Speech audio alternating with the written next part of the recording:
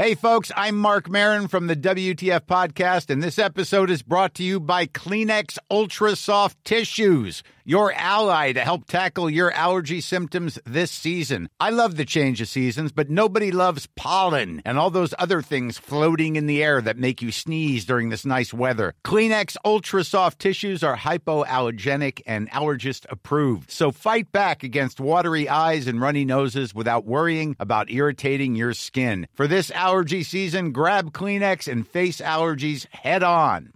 Ryan Reynolds here from Mint Mobile. With the price of just about everything going up during inflation, we thought we'd bring our prices down. So to help us, we brought in a reverse auctioneer, which is apparently a thing.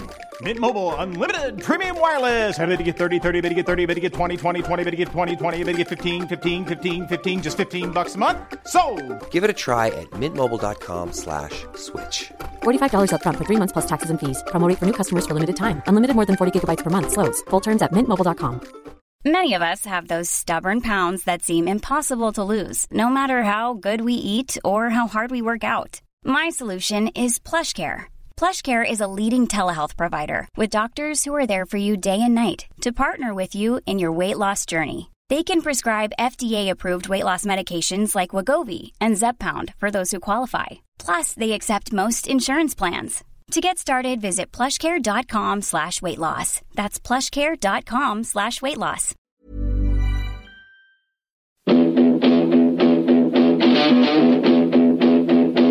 And when I started running, I suppose I didn't stop, and when I got the chance to go, I said I should go, and so I opened up. We're only the small little fish out there, so we are, and we're trying hard to make it through. But it's hard to get the breaks when you're the smaller fish. Because I love this county so much, you know, and it's just, I'm delighted that the lads did it for the people of Waterford today, because like I'm heartbroken.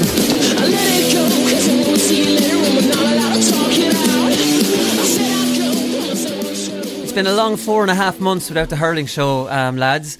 Last December the 14th, after Limerick were crowned All-Ireland champions, easily enough, scoring 30 points in the final, was our last show. We're back, and we have a new pundit, Paul Ryan, in studio. Good to see you, Paul. Well, Wooly, how's things? Not bad, not bad. We have re-signed one of our stalwarts from the start of the hurling show, Paddy Stapleton. How's things?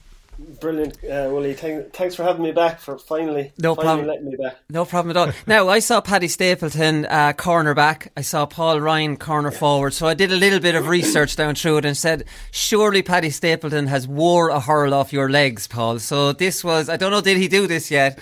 But All-Ireland semi-final 2011 was the one that jumped out straight away. Well, there might have been too many cameras on him then now. But yeah, I remember it well, yeah. Struggled in the first 20 minutes anyway. And I got a point or two. But yeah, it was a tight battle, Paddy, wasn't it? Very, very tight. Yeah, oh, jeez. I just remember getting knocked around the place a good bit, Ryan Dwyer, and I remember fella, the Ryan's midfield, him again. Anyway, he was a footballer, but he ran with the ball and he nearly killed me. He drove me like a bowling pin. So yeah, but I do remember one thing from Paul. Obviously, the 2 pints were very, very annoying. But apart from that, why he was the only corner forward in history who was catching the cornerbacks hurling. I thought I was supposed to be catching the corner forwards hurling, but that is the one thing. Do you know what? It still bothers me. 10 years on. Jeez, I can't explain that one myself now. Yeah. To be honest, but is that a regular thing you used to do? Is hold the cornerbacks? Yeah, I was wondering. Was it just me? Was I special? Like? Well, no, I don't think so. No, like when. I think lads will kind of mistake me for being a bit nice, like, but I always kind of added those little things to the game, like, making you going, what is this fella doing? Like, is he marking me or am I marking him?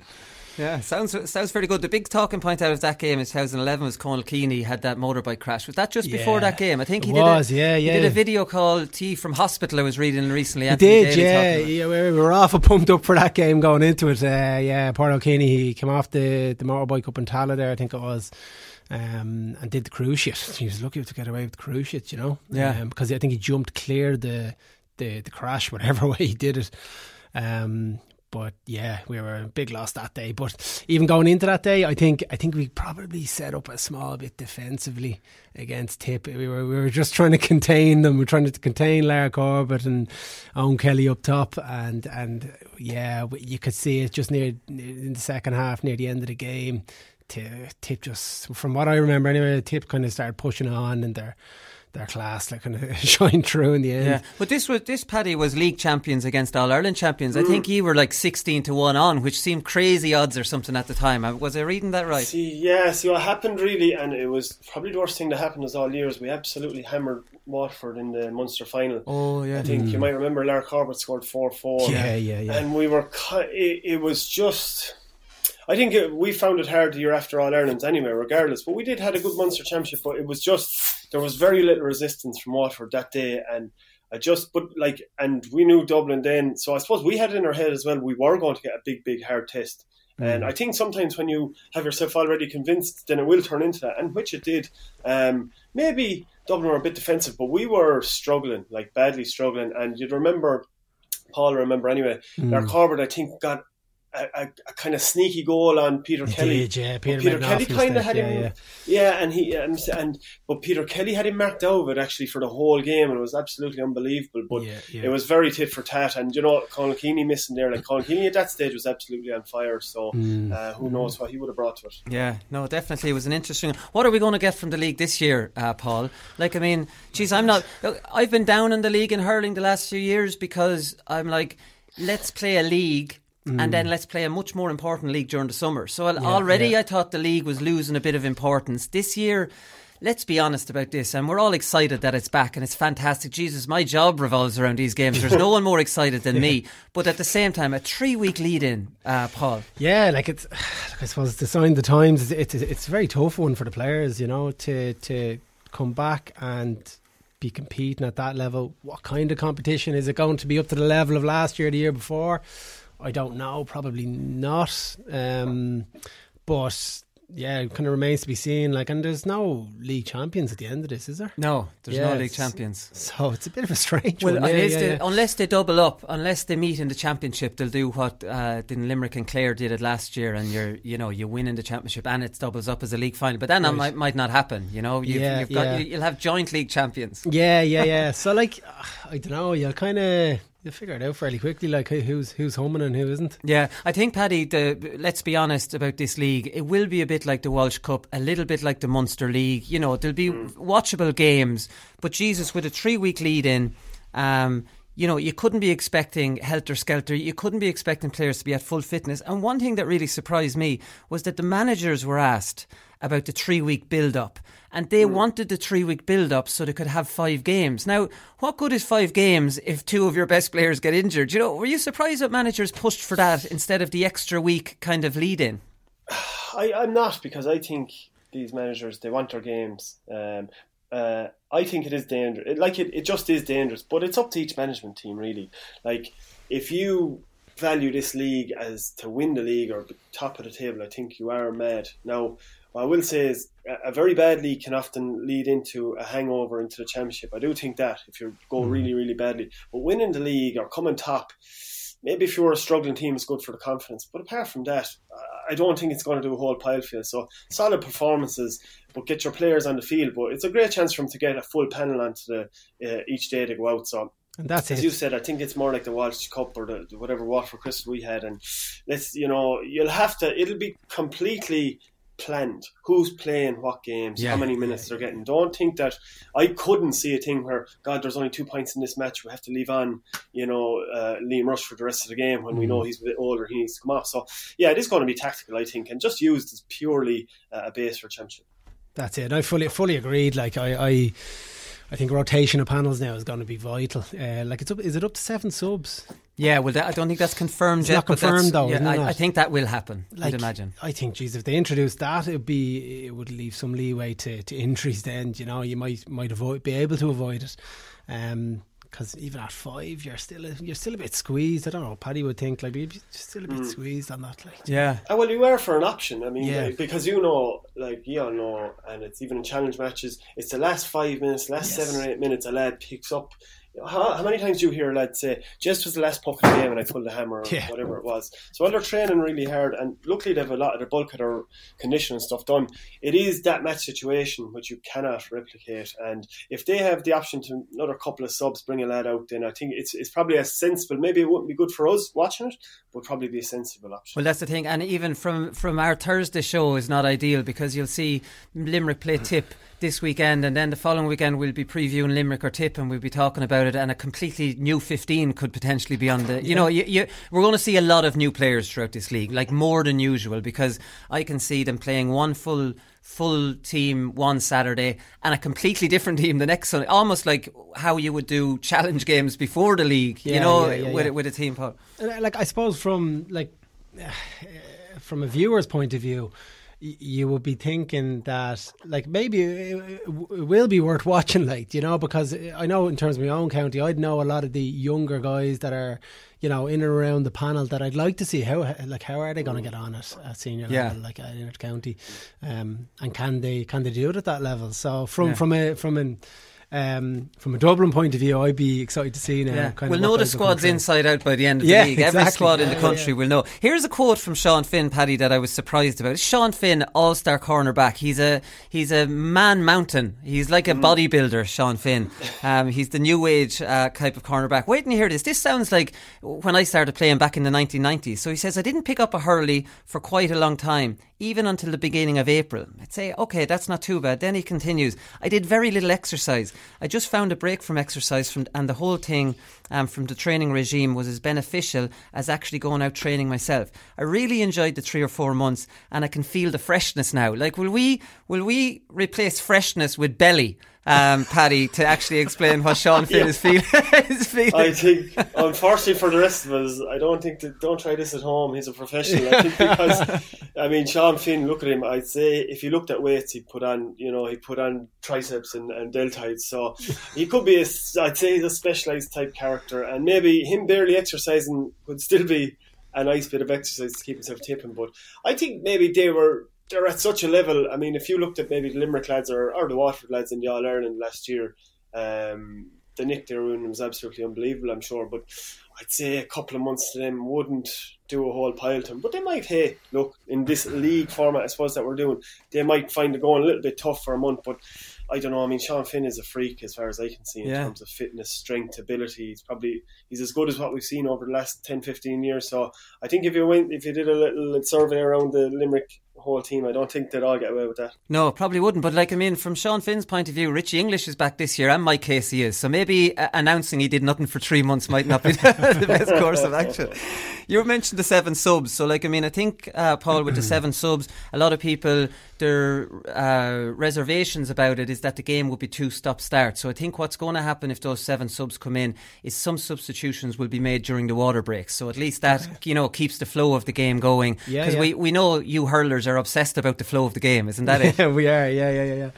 That would make sense, if it was introduced on the water break. I suppose, like, actually at club level, would you believe, Mickey McCulley was mad on these water breaks that when I'd come out, I'd be standing near the sideline and they kind of cover me a small bit, and then the ball get poked out to me, and then I'd shoot for a point. But it worked once or twice now. But it was gas like that. It actually worked. So you'd sneak out of the huddle and go on up to your position, or no? I would literally stay. Oh, you'd lurk just around inside the pitch. Oh, right.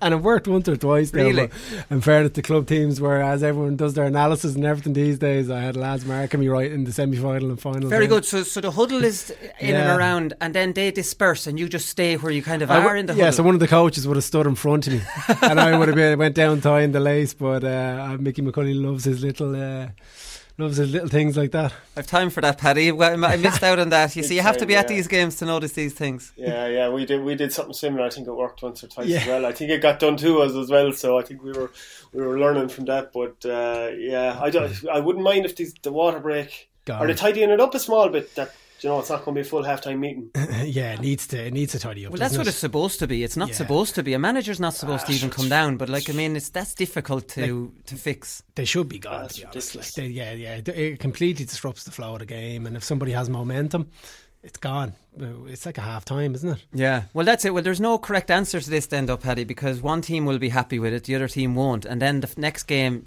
the situation could be flipped, and the team with the momentum will be annoyed, and the other team will be happy. The break as it was is too much. I mean, look, nobody wants a break at all. That's fine, but God, will you do it where both teams have a table of water brought into the field? They all run. They get 1 minute back out. No management allowed in the field.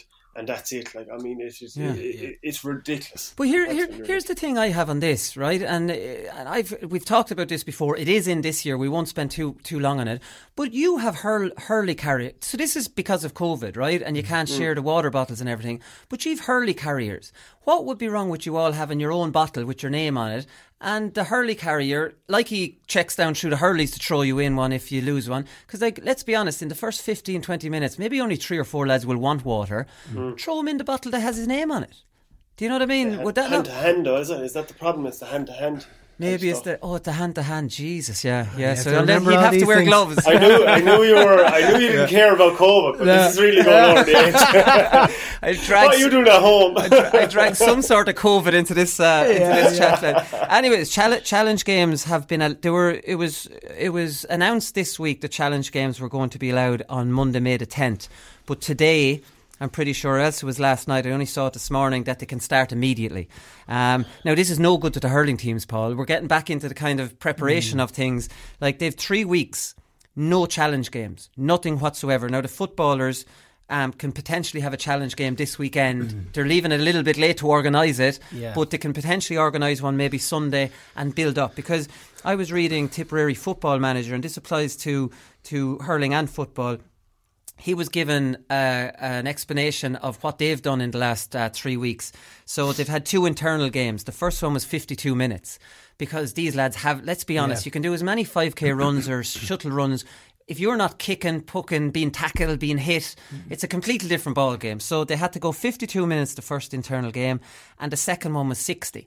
Now they're nearly right up on a 70-minute. The hurlers this weekend, if they followed that same routine or schedule as the Tipperary footballers, 52, 60 this weekend, 70 full contact league game. It's a lot, isn't it? It is, and that's where the rotation is going to have to come into it. So it's going to be very hard for teams to gauge where they're at, and that's why, like Paddy was saying there, you're going to be figuring they're going to be figuring it out as they go through it. Going to be trying a lot of players. I think that's what we can expect. Don't expect a lot more, to be honest. But how would you class? Because we know there's a hierarchy there's an internal game, then there's a challenge game, then there's a league game, then there's a championship game, and there's a serious climb from each one. Build up, So you would like a challenge. Like, how much of a of a disadvantage to the hurlers is not having at least one challenge game? Just internal games.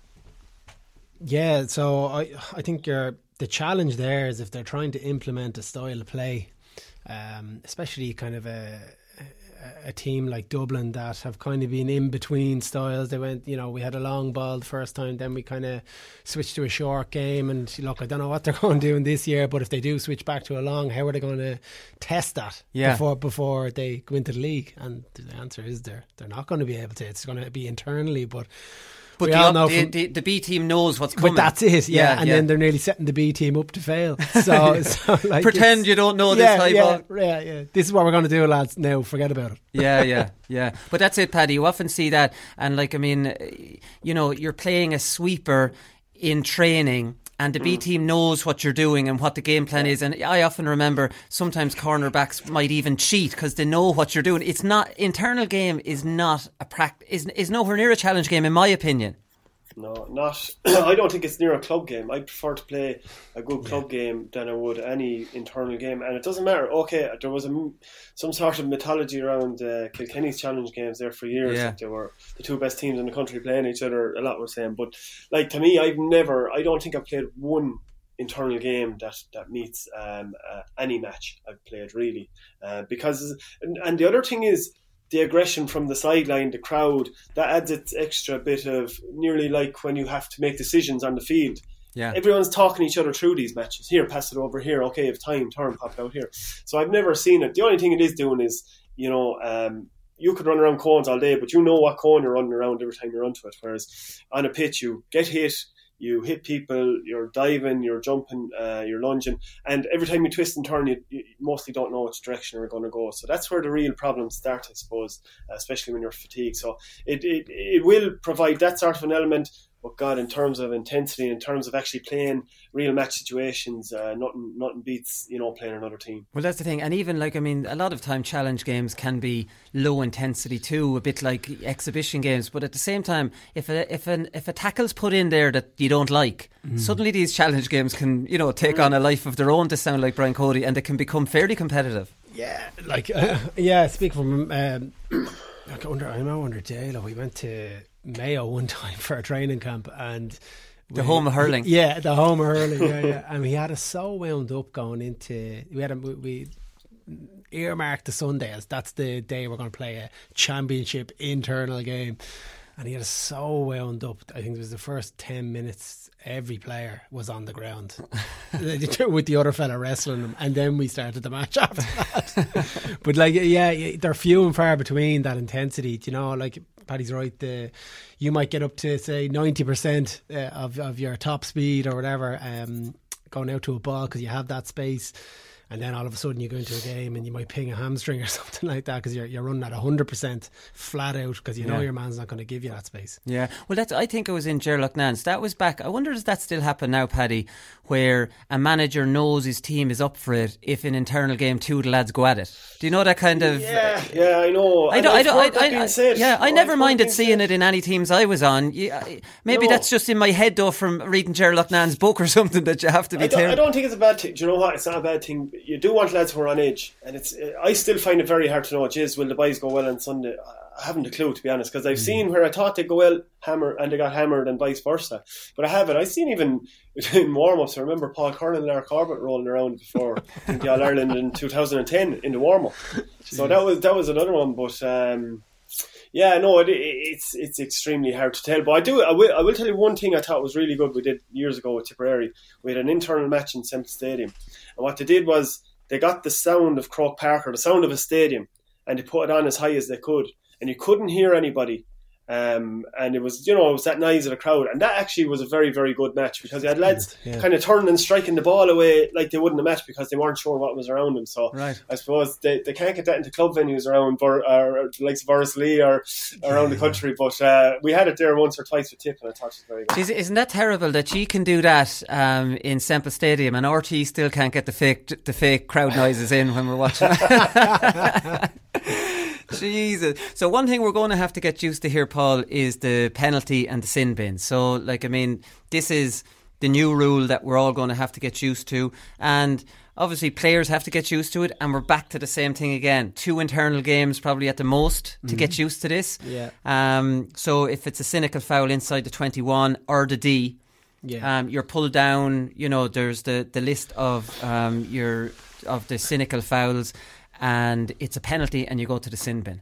So what's your take on this? Is it a good thing that this is coming in? Are you going to say yes and Paddy say no? Well, I'm actually I'm in between, would you believe? You wouldn't think that as a forward, but yeah, obviously I think it's a great thing from a forward's perspective, but if I'm looking at my own defender up the other end of the pitch, yes, I want to pull him down and I want him to go to the sin bin. But yeah, look, I don't know, probably I think it is a good idea, I think it is, but it's probably hard from a referee's point of view that there probably is going to be some debate at some stage during the league of, was it, how many defenders were back, and and to make that decision, then some people will be happy and some won't. Yeah, Paddy, it's denying a goal scoring opportunity. That's the difficult one for a referee. I never played hurling, so would I be able to call a goal scoring opportunity the same, for example, as Paul here in studio, who know exactly when a goal is on? I don't, and then to you what a goal scoring opportunity to me mightn't be, and vice versa. And that's the biggest problem, because you're relying on all refs to understand. Number one is to understand the game, but then to actually be able to read it, what's happening next. And look, I don't want to give a lot of good refs out there as well, but some of them have taken up reffing because they probably weren't the best at hurling, or maybe weren't great at reading the game or weren't great at understanding what was going on while they played, so they maybe took up reffing to get to a higher level. And that's, I think, can often be a problem. They're not understanding what's going on next. And that might get me in trouble next year if I'm playing club hurling. They say, don't be slating us. But that is a problem. They don't see what's happening next. And the other problem for me is, I think it should be at least from the 45 in. To me, if you have an overlap running through on the 45, it doesn't matter if there's only one defender between you and goals. You have the whole defence opened up. Yeah, you could have a 3-on-2. You could be bearing down on that.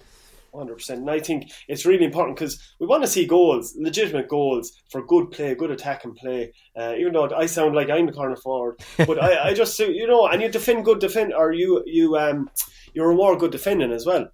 So I think it goes both ways. But as you said, the refs only have a couple of weeks to look at this. They always have their reviews after matches, and they can, like a team would, and see where they went well and where they didn't go well. So they won't have much time for that this year, and that could be the issue with it. Yeah, it will. I think the referees have been, according to he's the national referees, the head of national referees, Donald Smith. He's been saying that some of the referees have been refereeing some of the internal games that's going on because they need the practice the same as the players. They have nothing to go on, and the feedback they're getting is that the players don't really understand what the offence was. There wasn't enough communication with them. But Paddy's point, Paul, of the 45 in, you'll remember this well, is Sutcliffe's foul on Paddy Purcell in Croke Park with the hurl. But Paddy Purcell, when he gets a head up of steam, you know what he's like. I know what like saying, that was as cynical as they come, but that won't be a sin bin offence. It'll have to be. Yeah, it was too far out. And inside the 21 was to keep hurling people happy because hurling people didn't want the stop-start,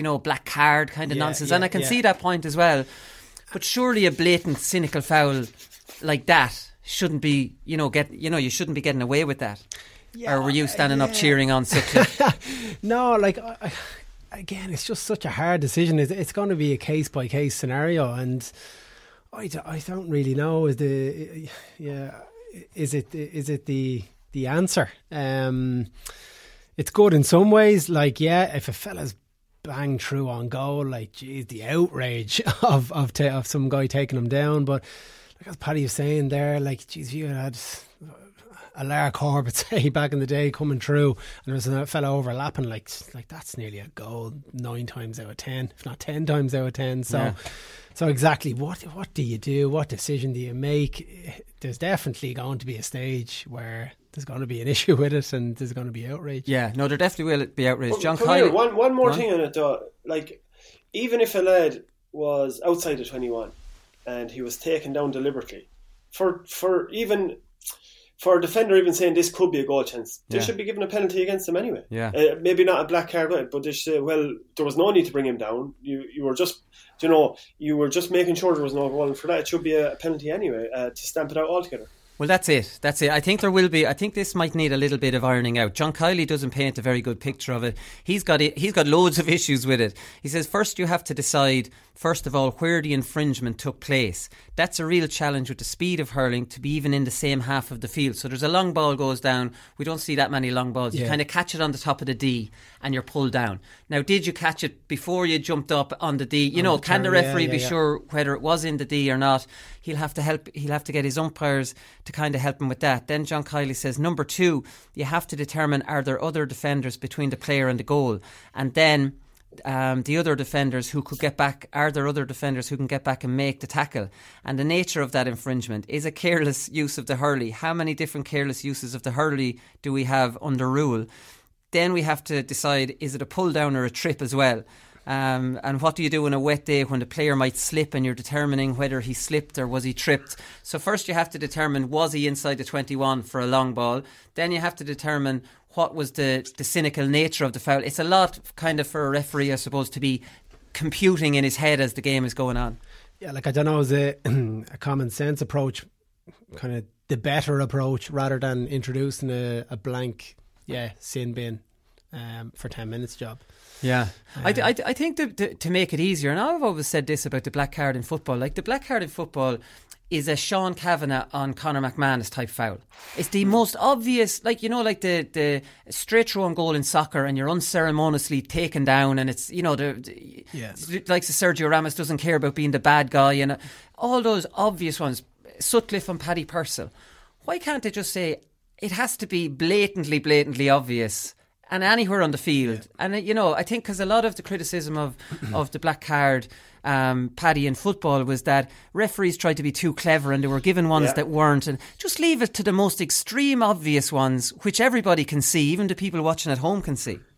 I think that's nail on the head, because I've obviously fouled. Everyone has fouled where you're half making an attempt for the ball, but you couldn't really argue that you weren't. So you couldn't give that. You can't give them. No. But the one where, okay, this guy's running through, I put my two arms around him, or I just clobber him, or I kind of pull across his ankles, or pull across his arm, really, not really going for the ball at all. Right, grand. There's your penalty, because all you've done is attempted to stop that person, not stop the ball. But I think because I've got a yellow card before where they might say cynical foul, yellow card. So really, they do know what they're looking for. But it's just, as you said, making it too complicated. And it's definitely a big thing, being too clever about it. They're broadening the rule too much. If they left it up to the ref and said, come here, if you think that he just stopped him purposely from a goal opportunity, then you can give him the sin bin. Yeah. There's a few more rules coming in. There's some on temporary substitutions. There's 6 in total. That was just the first one. Obviously, the sin bin penalty. There's 2 more here we'll finish up with before we get into the matches at the weekends. For one is temporary substitutions. This is in hurling and football. So a player who sustains a suspected head injury, if instructed by the referee, shall temporarily leave the field of play for further assessment before the player's fitness to return is determined. That's grand. That's kind of like a rugby one. It's which is fine, and it's all great. I don't think there's a concussion issue in the GAA. It's great to keep for player safety. The question I have, do you think teams will take the piss out of this? Let's be honest. So you take a big hit, right? You're wrecked. Your physio comes in, say it's the head. The reason I'm saying this, Paul, is because I know maybe hurlers are more honourable than footballers, but in football I know that play can only be stopped for the last few years if it's a head injury. And I see a fella getting fouled and I see other footballers running to the referee pointing at the head. So it's, these lads are already thinking, we need to stop the game, he's gone down. The referee won't stop it unless it's a head injury. And on the field at the time, players are pointing to their heads to the referee to say he's had a head injury. Do you know what I mean? Yeah, I know what you mean. Yeah, I suppose the rules are always going to be there to bend. Yeah. I don't know. Can you stop that? But again, head injury and all that, it's no joke either. Do you know? Yeah, so, a genuine head injury. No. Yeah, I know what you're saying. Yeah, I know what you're saying. Yeah, but. I'm trying to think of the managers potentially in the game now that might take advantage of this, and Davy Fitz just jumps into my head straight. You'll be up the court. Yeah, it's kind of a Lochnan type trick, Paddy, that, listen, this is a right little, this is somewhere we can get an extra edge with 5 minutes to go. Yeah, or maybe they could be saying the fellow who hit in the head will have to go off. Maybe that could be more of a Lochnan one. That was old school way of thinking. Yeah, that was. But I think the only thing is, a manager has to, well, maybe they won't care, but a lot of managers will care the fact that they're asking maybe a doctor to sort of go against their oath and stuff like that. So I think when you have medical club level, anything goes at times, cowboy stuff at club level. But inter-county, I don't know. It could definitely happen. There could be a bed in the rules, but I think people are gone very serious about the head injuries. Yeah. And anyone caught kind of, bringing it into disrepute really, or not treating it as seriously as it should be, giving it the respect, I think it will be looked down on so much that I don't know will be taking the mick too much. Yeah. But definitely watch this space. Yeah, well, you see, you wouldn't be hanging the poor doctor. This would be planned between the manager and the player. Let's trick the doctor. So the doctor, the poor doctor's innocent. Just say, look, I'm dizzy. What's your name? When the light goes in, when the light goes in his eye, his eyeball goes the other way. Yeah. How many fingers am I holding up? 45. The last one then is this is a brilliant one, lads, and this is interfering with a kick-out, puck-out. So this new rule is to interfere with a player taking a free kick, sideline kick out by jumping up and down, waving hands, or any other physical or verbal interference considered by the referee to be aimed at distracting the player taking the puck. You see it a lot. Now, putting your hands up in the air is okay. Holding the hands up, but one thing that's come into the game a lot, Paul, and I'm not sure if this is a grey area, is every single corner forward, you take a free, put it over the bar, immediately your hurley's going up in the air, isn't it? I think Limerick started it, and well, they're the first team I saw doing it, and systematically every one of them has their hurley in the air. And I suppose looking out from a goalkeeper, maybe distracts them a little bit. And I presume that's going to be banned as well. I think that's an absolutely ridiculous rule, to be honest with you. Why? Like, you're going to do that anyway. You have to make it somewhat difficult for the keeper, do you know? Maybe you can put your hurl up, but you can't wave it. You definitely can't try to distract him. That's probably a grey area, actually, putting the hurley Paul up. would have liked that now. When Paul was taking the freeze, I'm sure he would have loved a lad waving in front of him and jumping around in front of him.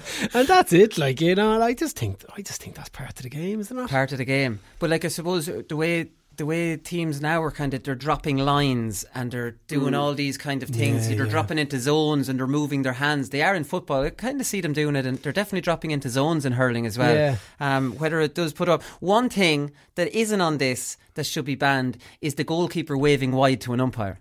Are we all agreed on that? That is a blight on the game. Do you ever see them? I think Brendan Cummins brought this into hurling. Am I right to blame Brendan? Yeah, he definitely saved it. He's proud of that. So you're definitely right. They're like salesmen in there, yeah.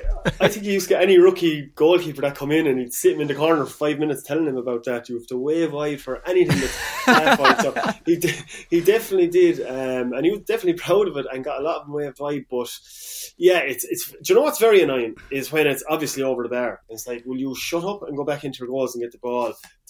When it's marginal, hey, it's like a marginal foul. We'll all look for our end of it. But when it's right over the black spot and they wave them wide, for God's sake. It's infuriating when it's over, when everyone can see it's over and the goalie's furiously trying to convince an umpire that it's not. It's kind of like, use a good one, will you? Wait for a moment to do it when you might actually convince him. Right, boys, we'll leave it there for part one and we'll come back and we'll have a look at some of the games next.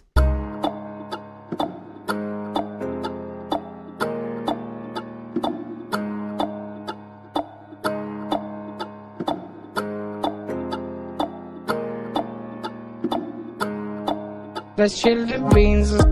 There still is a lot of work to be done yet. Just give us a small bit of time. Just give us a small bit of time. Let's chill the beans. But I tell you, give us a year and a bit. Just give us a small bit of time. Just give us a small bit of time. Let's chill the beans. Let's chill the beans. Let's chill the beans. Let's chill the beans. Let's chill the beans. There still is a lot of work to be done yet. Just give us a small bit of time. Just give us a small bit of time. Let's chill the beans. But I tell you, give us a year and a bit. Just give us a small bit of time. Just give us a small bit of time. Let's chill the beans.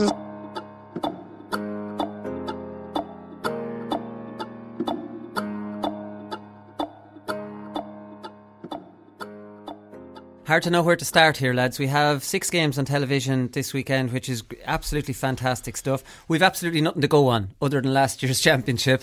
I suppose we have to start off with Limerick, like I would with Dublin in the football. They're double league, double Munster, and they've 2 All-Irelands in 3 years. There's a lot of talk that they're going to create a dynasty like Kilkenny or like Dublin in football. I think there's a very good argument to say that will happen. Richie English is back. Mike Casey's back. They have Colin Coughlin, who's a defender, and Cathal O'Neill, who's a forward, both off a Munster minor winning team in 2019 in from the under-21s. Like, I mean, they don't seem to have any weak points. Like, you know, they have a style that teams haven't figured out how to counteract. Only maybe Cork, you might say, has given them problems, you know, with their style, because they played a really strong possession game as well. It's like, you know, they're scoring 30 points in a game, 36 against Clare last year, 30 in the All-Ireland final. Whatever teams are doing against them is not working, Paul. Yeah, I suppose that's why I'm not in management yet, because I'm trying to find a weakness myself. I was looking at them last year and they played it short, they played it long, they seem to be very strong in every aspect. And then just their bench, like, I think it was Seamus Flanagan only got in for the final. Semi and final, yeah. Like, what a player to bring in off the bench. And now these 21s coming in then as well. I'm kind of at a wit's end of where they're weak. I don't know, could they be caught in the league a small bit again? Can lads get a bit of momentum in the league with other teams to see can they challenge for the championship? But I don't know. Like, I think if you're playing against Limerick, you need to be really honest. Like you need to be moving that ball quick through the lines. I think that's the only way you can maybe catch them out. Well, that's the thing, Paddy. Just to get a little bit on the technical side, whatever teams were doing, leaving off that half-forward line is not working. You're looking at 36 points, 30 points. I think teams need to be a little bit braver and say, right, there is a chance that we might leave our full back line exposed. You know, your corner back, that's not what you want. But that traditional tactic of always leaving someone in your half back line back, that's not working with Limerick, because even if you leave one of their players free around the field, their short passing style will find them and they'll stick it over the bar. Well, that's it. They're always hardwired to find the man in the best position coming out of the fence. I do remember playing Cork. Cork were probably the last pure team like that around the 0-0, middle of the noughties. They kind of started that style where they get it, they move it, and they keep hand passing or short stick passing until they got out. And there's certainly a lot of elements of this Limerick team in that.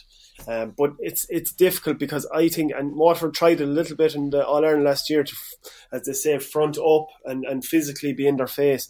And the problem is they're just so strong and fast as well. And then they probably have the best sticks players. So it's really difficult. But I would, as cornerback, like, I much prefer to have lots of space in my backline, but know that the opposition middle third are under serious pressure out the field. Yeah. And that's why I used to love playing with Bonner, used to love playing with James Woodlock, who wouldn't be always heralded, and in fairness Shane McGrath as well, because and Garrod Ryan, they would press, and you would have done very well to come out past them with the ball.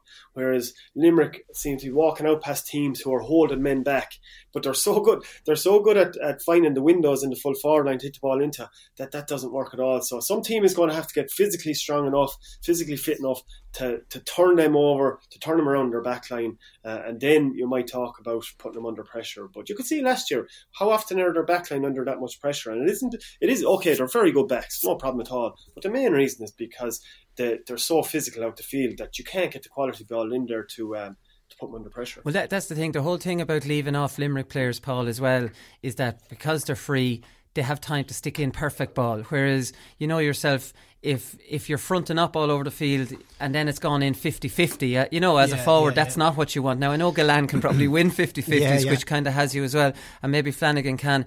But, I think leaving Limerick players to drop without being tracked, either they're going to stick it over the bar or they have time to give in perfect ball, which, is on the for the forward's advantage. Yeah, like, I don't know, do you go man to man? And I'm on the man to man with them this year. I wasn't, but now I think that's going to have to be tried. Half forward line is running amok every game. Because if you go defensive, they just take points from out the field. And if you take that defensive line away, then the extra man, it's what we used to do. And they still find those pockets. Like, they're brilliant men at finding each other and then running off each other. But yeah, I think you nearly need the football approach of tracking the men everywhere. Yeah, and see how that works out. I'd love to see a team do that this year. I think that's what's going to have to happen with Limerick. You played them in a league semi-final in 2019. This was before they won. Yeah, this was we the didn't year do they too won. bad. No, actually, 119 to 116. But then again, that was Nolan. That was Nolan Park, wasn't it? I think so. Yeah, and it's a tighter pitch. So, like, looking back on it, yes, we did well, and we did horse into them that day. Again, the physicality, you'd think like that, everybody's physical these days, everybody's hitting the gym, but they seem to just ramp it on more. They don't know the genes, they don't know what they're eating. But I think they're just lucky that they're monstrous men. Hegarty, Kyle Hayes, Diarmaid Burns, Declan Hannon. They're naturally, these are just big 6'3", 4" men. And that was it. I remember, back a good few years ago when we were trying to compete with Kilkenny, we knew we had to get the physicality thing sorted because they used to horse into you, and you need to be able for it. And once we got on top of it and started matching that, we were starting to compete then. So, but as you said, they're huge men. But I do think, maybe man on man is the way to go. Maybe try that and see how we go. Yeah, but this is the thing as well. Like, I mean, man for man is fine. But then again, the team that has given them the most trouble, Paddy, in the last 3 or 4 years has been Cork, and they're by no means a big team. Yeah, I don't know what that is. I know as well, though, Cork are similar in terms of they like to find a man, they like open space, running with the ball, and they like to pull out their half-forward line as well and pop it into the corner forwards that the Horgan is inside, Cadigan, they're that kind of player. Like, they go well on a Limerick team. If they were from Limerick, they'd be competing there. They could be on the team as well, because imagine how they'd relish the ball that goes in. So maybe it is that they're quite alike, but maybe I think Limerick maybe a couple of times didn't take them as seriously as they should have, and Cork teams, if you don't take them as serious as you should, more times than not they'll turn you over. So there could be an element of that as well. But the other thing you might do is play man for man, but you might have an Olympic kind of sprinter as a corner forward, and every time he's not in the game he runs out around the middle of the field to make it. You have to come up with something though. But physically, if you don't match him, it actually doesn't matter what tactic you play if you don't match him physically. Right, but you noticed when when you were trying to bridge the gap with Kilkenny, but were Kilkenny a team that were just a physically big team, or were they doing strength and conditioning before you were? Or? I don't know, to be honest, but they were just always really physical with us. But just to come back to Limerick, I think the big difficulty with Limerick as well is that everyone from the usually it's from the half forward line up can score, but it seems like everyone from the half back line up can score. You have Hayes pushing forward at ferocious pace there last year in the All-Ireland final. I think that's also, every fella can hurl on that team, whereas Cork, I was quite impressed with Cork at stages of last year, the way they moved the ball, the way they keep it, and they took some beautiful scores. But do they have that in every position like Limerick do? I don't think they do, but yeah, so that's how I would feel about Limerick. But yeah, no, with Kilkenny, again, they were a similar type of animal. Anyone could take a score on the pitch there, but then they were clinical around the goal. Every ball they got inside the 45 was a goal chance to them. Yeah, you start building up an aura, I think, Paddy, at that stage where you have Liam Sheedy talking during the week saying we're playing the best team in the country. They've raised the bar, no question. Like, I don't know how much it would sting Liam Sheedy to say that, but I'd say he's at the point where he probably has to accept, he's accepting that. Yeah, he is, and I'd say he would have said similar about Kilkenny around the time we were playing him and trying to kind of topple him. But he's right, but I'd say privately he'd be saying they're the best team in the country waiting to get turned over. Right. But he'd believe that they can turn him over. He'd be bullish like that. But he's right, though. They are the best team in the country. And I think it's interesting. The similarity to Kilkenny is obvious. And if you looked at, and it just shows, like, if you look at Kilkenny now, where we're playing similar tactics, maybe a little more evolved, they're not half as successful. And that's because the size. I mean, I think nearly every lad in the Kilkenny forward line once it was 6'2", 6'3", maybe Taggy Fogarty wasn't at times, but the rest of them were all just huge men who were able to run as well. It wasn't like they were big, barrels of lads. They were big, tall, rangy, who can block you, get after you. And this is quite similar now. And apart from being good hurlers, they stop you playing. And Limerick at the minute, it's very hard. They just choke. You see how they choked Waterford in the All-Ireland final last year. They just didn't let them hurl at all. The big thing as well about them is that what I would see as the biggest similarity with Kilkenny is they don't seem to lack the hunger coming back the next year. Like, I mean, you see with Tipperary, they come back the next year, they don't back it up. With different teams, that hunger gets blunted. It's perfectly natural, or you don't have that same edge, that competitive edge. Kilkenny never dropped that. Limerick don't seem to want to drop that either. Yeah, I think they definitely have a hunger there. Like, it's such an incredibly difficult thing to do. I know with Dublin, we'd have one good game and then we'd be absolutely bollocks then the next game. We were a bit like that in Laois as well. Never mind one good year and one bad year. You'd nearly sit back and admire yourself for a good performance, which is not psychologically what top level athletes should be thinking at all. No, it's not. It's an incredibly difficult thing to do. Like, when Tip toppled Kilkenny, where the great Kilkenny team.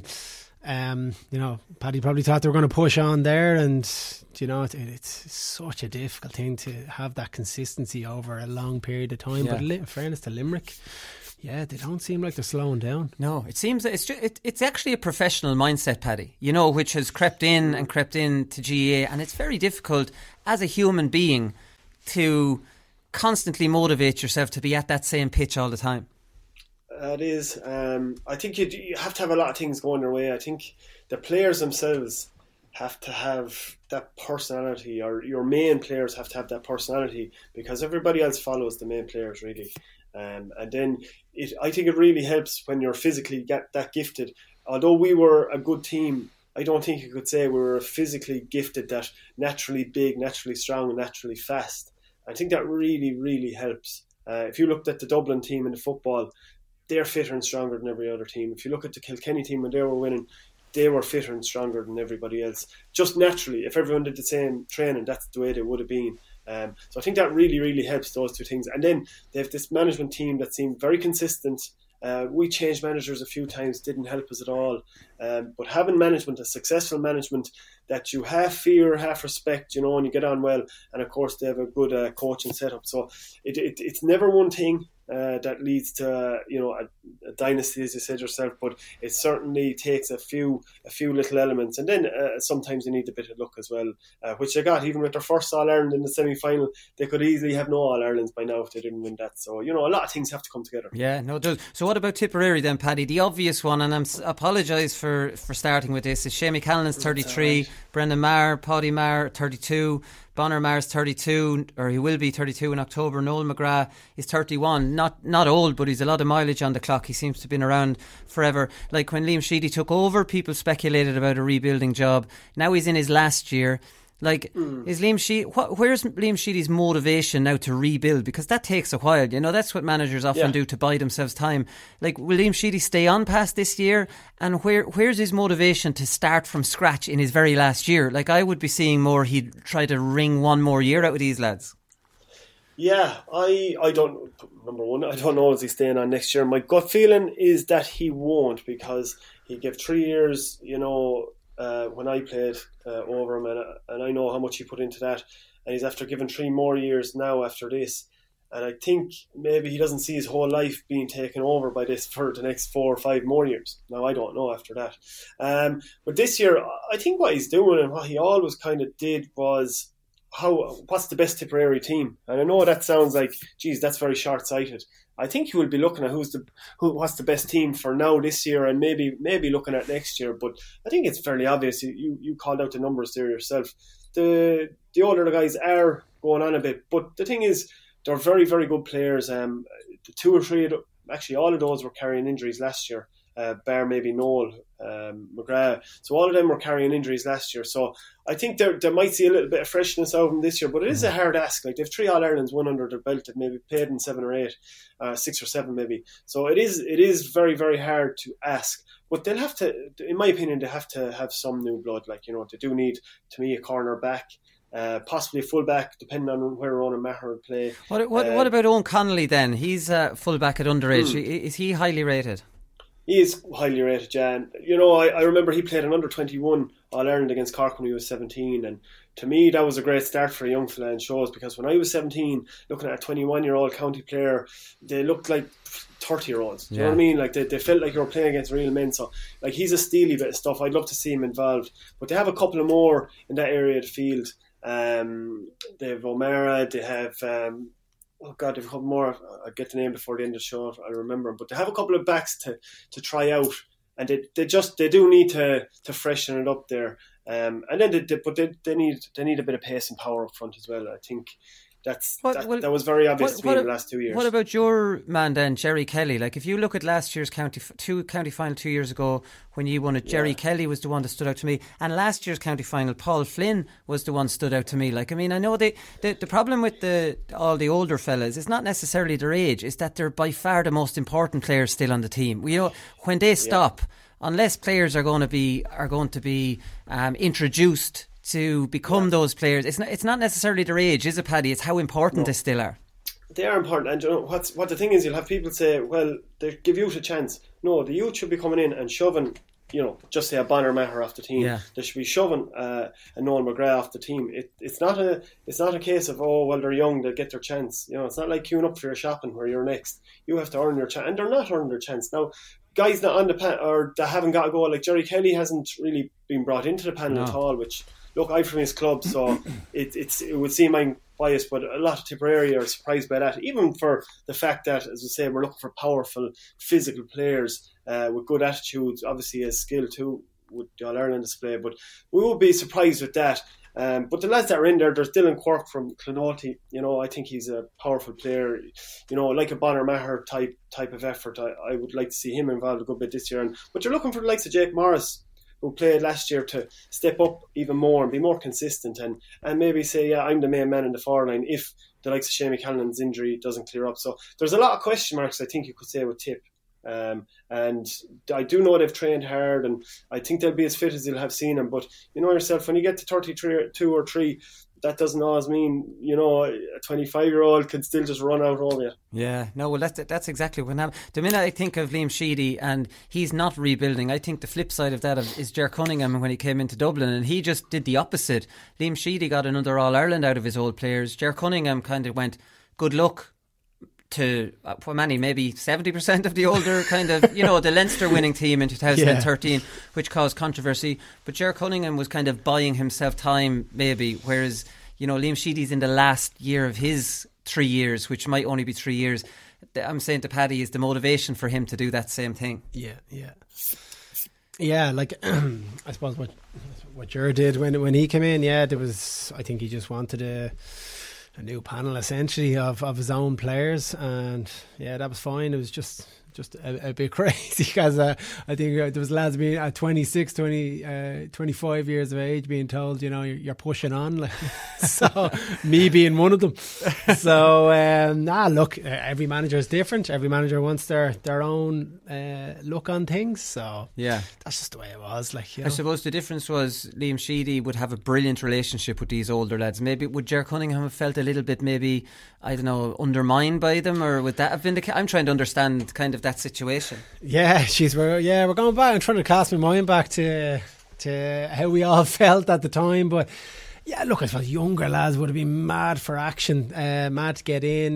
The older lads, I know when Dalo left it, we genuinely thought that we had a team there that could do something. And we had Tommy Dunn in the background, but Tommy's in my tip, isn't he, at the moment? Tommy's genuinely very good, one of the best trainers I've ever had. Everything was just so simple. The drills were kept simple. It was an hour and 10 minutes, I think, the training session, and you were flat out for that hour and 10 minutes. Same as a game. That's the kind of theory behind that, right? But genuinely one of the best trainers I ever had. So, for me, everything was there to do something, but I think George wanted his own look on things. So well, here's a question for you, and move off from Ger Cunningham, is Matty Kenny.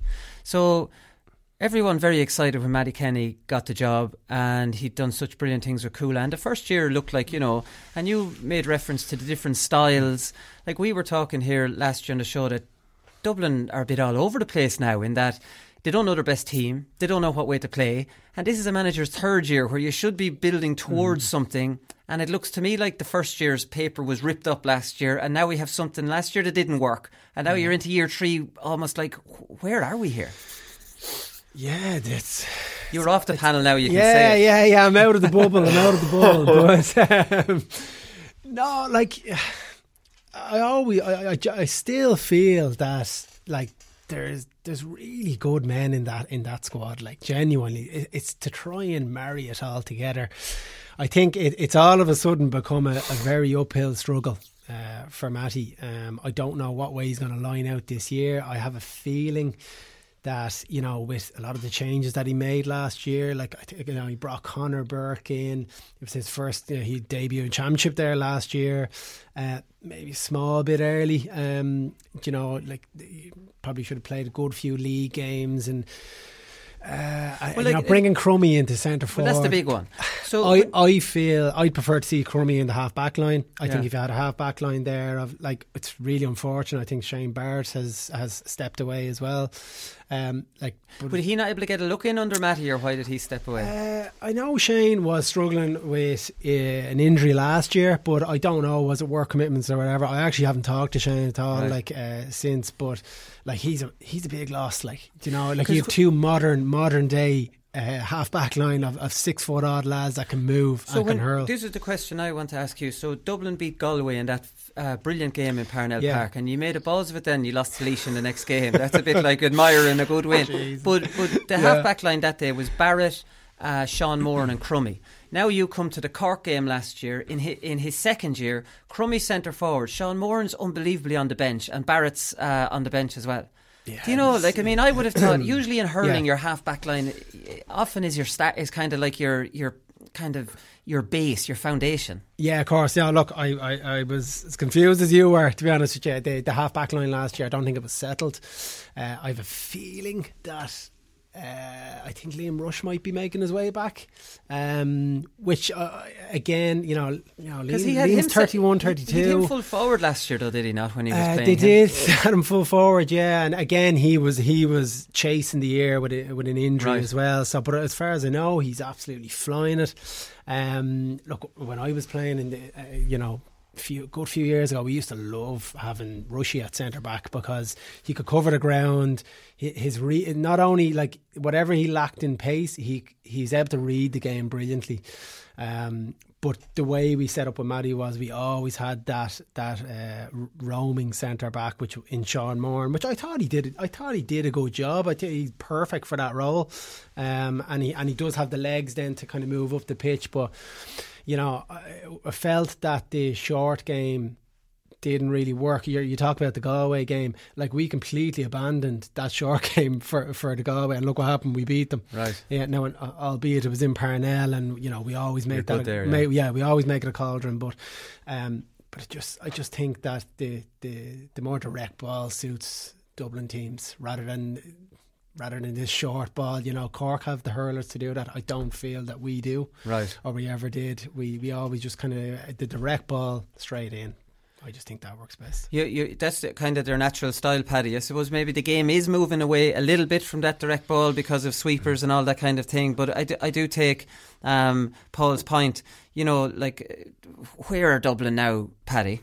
Yeah. Well, come here. Look. I just think it was overcomplicated last year. We talk about, being too cute. I don't want to be disrespectful, but I do think Matty came in and was trying to maybe put more of a big presence into the forward line. But I think you're totally after taking away from the strengths of your team. Any team I was on, a good settled strong backline before you go anywhere is essential. And maybe into midfield. Like, you can't tell me that goalkeeper, very good, has been nominated or has gotten All-Star Alan Nolan. Nominated a few times, yeah. Exactly. Owen O'Donnell is arguably the best fullback in the country, or certainly the best young fullback in the country. Cian O'Callaghan was playing wing-back. Very, very good cornerback, sticky man marker. Smith. Don't know why he's not playing. Or Smith's another good cornerback. Yeah. Then you have Sean Moran playing midfield last year, and is a centre-back for Coola with distinction and Dublin over the last 2 years. So he's playing midfield, then he's off the team for maybe one of your top three players. Then you have Chris Crummy, who's fine up front, but if you tell me about talking about switching it back into a forward at inter-county level, it's hard to do that at club level, let alone inter-county level. And he performed well, but still there wasn't the scores coming off him because he's not a natural forward. So if you take those 5 backs and Alan Nolan and say you're not going to be very, very steady back there, and then go on from there, then, I think you're mad. I think you would be. So, to me, you need to start off with that strong backline. And then you have Danny Sutcliffe. You go through your centre, then you say, well, we've Danny Sutcliffe or whoever is a centre forward. Perfect. You have Donald Burke, who's performed very well in the last few years. He's up maybe full forward or corner forward. So you can't tell me there's not a couple of more forwards we can dot in to play well around him. The Eamon Dillons of this world, and get enough out of him. Mark Schutte, can you get a bit more out of him as an injured player? Does he just need a bit more belief? To me, there's a lot more in him. I think the team needs to be setting the backline down, make sure that all their best players are playing to the best of their ability, and then you'll see what sort of potential. Yeah, I agree. You got Nolan, Smith, O'Donnell, Cian O'Callaghan, and then you have a half-back line of Moran, Rush and Crummy. Like, that has everything that you kind of want. This is it, like that, and that's what I'm saying. Like, the men are there. Yeah, but is this messing with a team instead of just one thing? Pat Gilroy did when he picked the team the 1 year he went route one grand. But in general, you looked at the team and you wouldn't really argue too many positional. No, what Pat did was, like Paddy was saying, Pat built from the back out.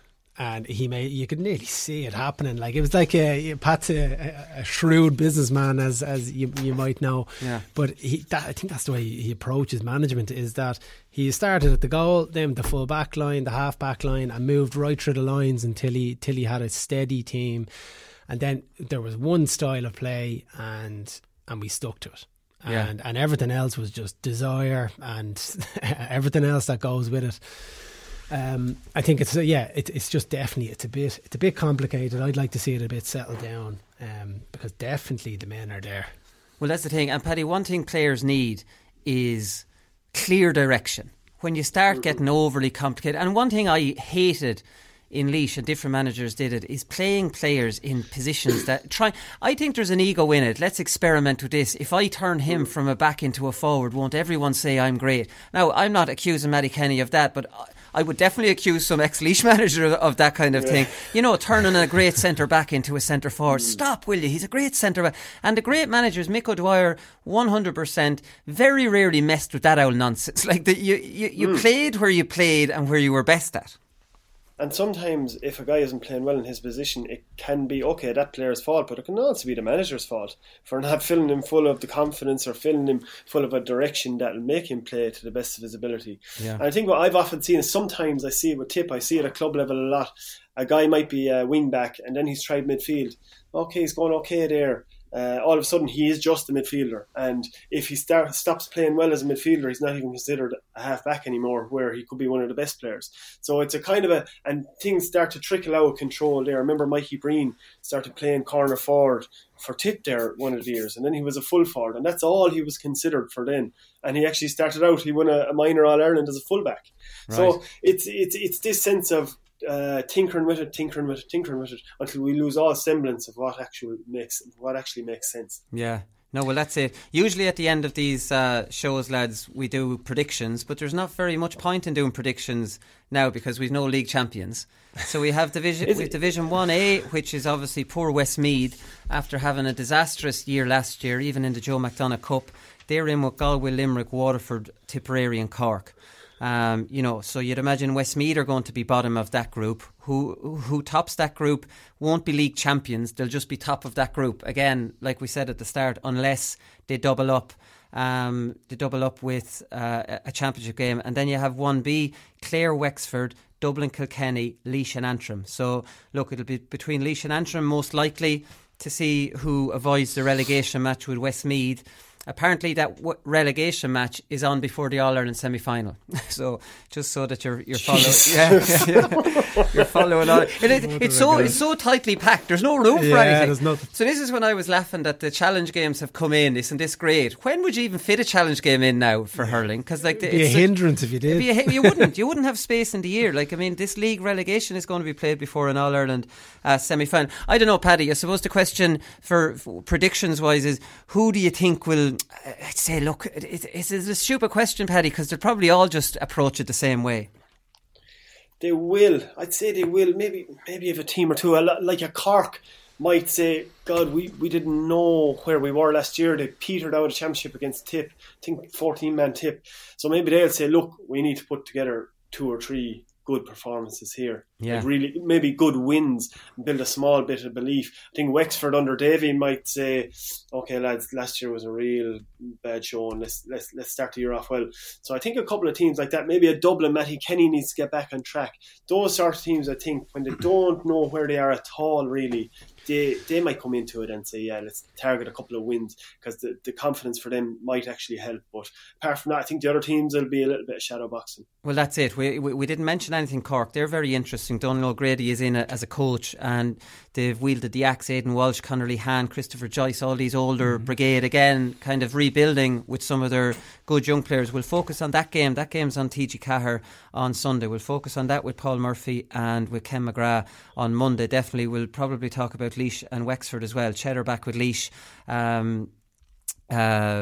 Chad Dwyer is back as well. For Laois, Mark Kavanagh, you get one back and then another is gone. Mark Kavanagh's out for the whole year with a bad injury. So, like, I mean, you get in the smaller counties, you never seem to get all good news. There's always some sort of a caveat. So it'll probably be Laois, Clare and Cork, Waterford. We'll have a look at. Laois, interestingly, play Antrim in the very last game of that league. So that might, figure out. Unless, listen, the way Dublin are going, Laois wouldn't probably. It depends where that game is. In the Moore Park, Laois, probably wouldn't be too scared of Dublin. I don't want to disrespect Dublin by pulling them down into the relegation kind of talk, but at the same time, going on last year, Paul. Of course, going on last year, it's of course you're going to talk about Dublin in relegation, but I feel they're definitely going to target the league to get a bit of momentum. I think it's going to be so important for them. But the thing about that is, Paul, any team that targets it will do well because no one's going to be targeting it. Do you know what I mean? If you focus on a league like a Wexford or a Limerick have in the last few years, she'll get great joy. Yeah, and it's just really to garner a bit of belief back in the team. I think they do need it. The teams like Limericks and the Waterfords, like, they're not going to be too bothered. They'll probably sit around the mid-table maybe, but or end up winning it, or not. Sorry, you can't win it, but yeah, definitely it's going to be very important for Dublin.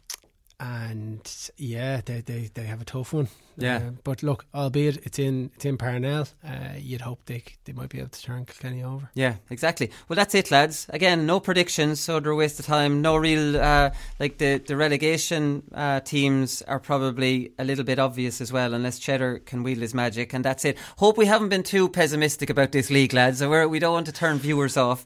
It's great to have the games back, and Jesus, I don't know what you're like. I was giving out last week. Well, I give out about everything, but I was giving out. I was giving out last week, Paddy, about there being too many matches on the telly. So, like, say I have 2 young children, so I can't watch all these 6 games this weekend. What if I choose Dublin Kilkenny? And then I'm, out doing something later on. I'm checking Twitter, and Limerick Tip is an absolute classic. And you're looking at your phone, and my missus said to me, "What's wrong with you?" "Nothing's wrong with me." And you're kicking yourself that you picked the wrong game. I just want 2 games on at the weekend. I want to watch those 2, and none of this guilt of missing out. Oh, I know. My heart bleeds for you now, in fairness. It is tough. You'll have to record them all now and just explain to the missus this is what's happening. This is what happened the whole weekend. Well, I have a good argument. Yeah, I like when I'm not on Joe.ie, it's like it's a hard one to argue. And then when I am, I say, look, I've worked now next week. I need to watch all these matches. Well, that's true. You get away with that. Work for else. You get away with it when it's work. Right, we'll leave it there, lads. We'll be back on Monday. We'll do a review show and we'll talk to you all then. Good luck. And when I started running, I suppose I didn't stop, and when I got the chance to go, I said I should go, and so I opened up. We're only the small little fish out there, so we are, and we're trying hard to make it through. But it's hard to get the breaks when you're the smaller fish. Because I love this county so much, and it's just, I'm delighted that the lads did it for the people of Waterford today, because I'm heartbroken. I let it go, 'cause I won't see you later when we're not allowed to talk it out. I said I'd go, when someone showed, but I'm still trying to figure it out.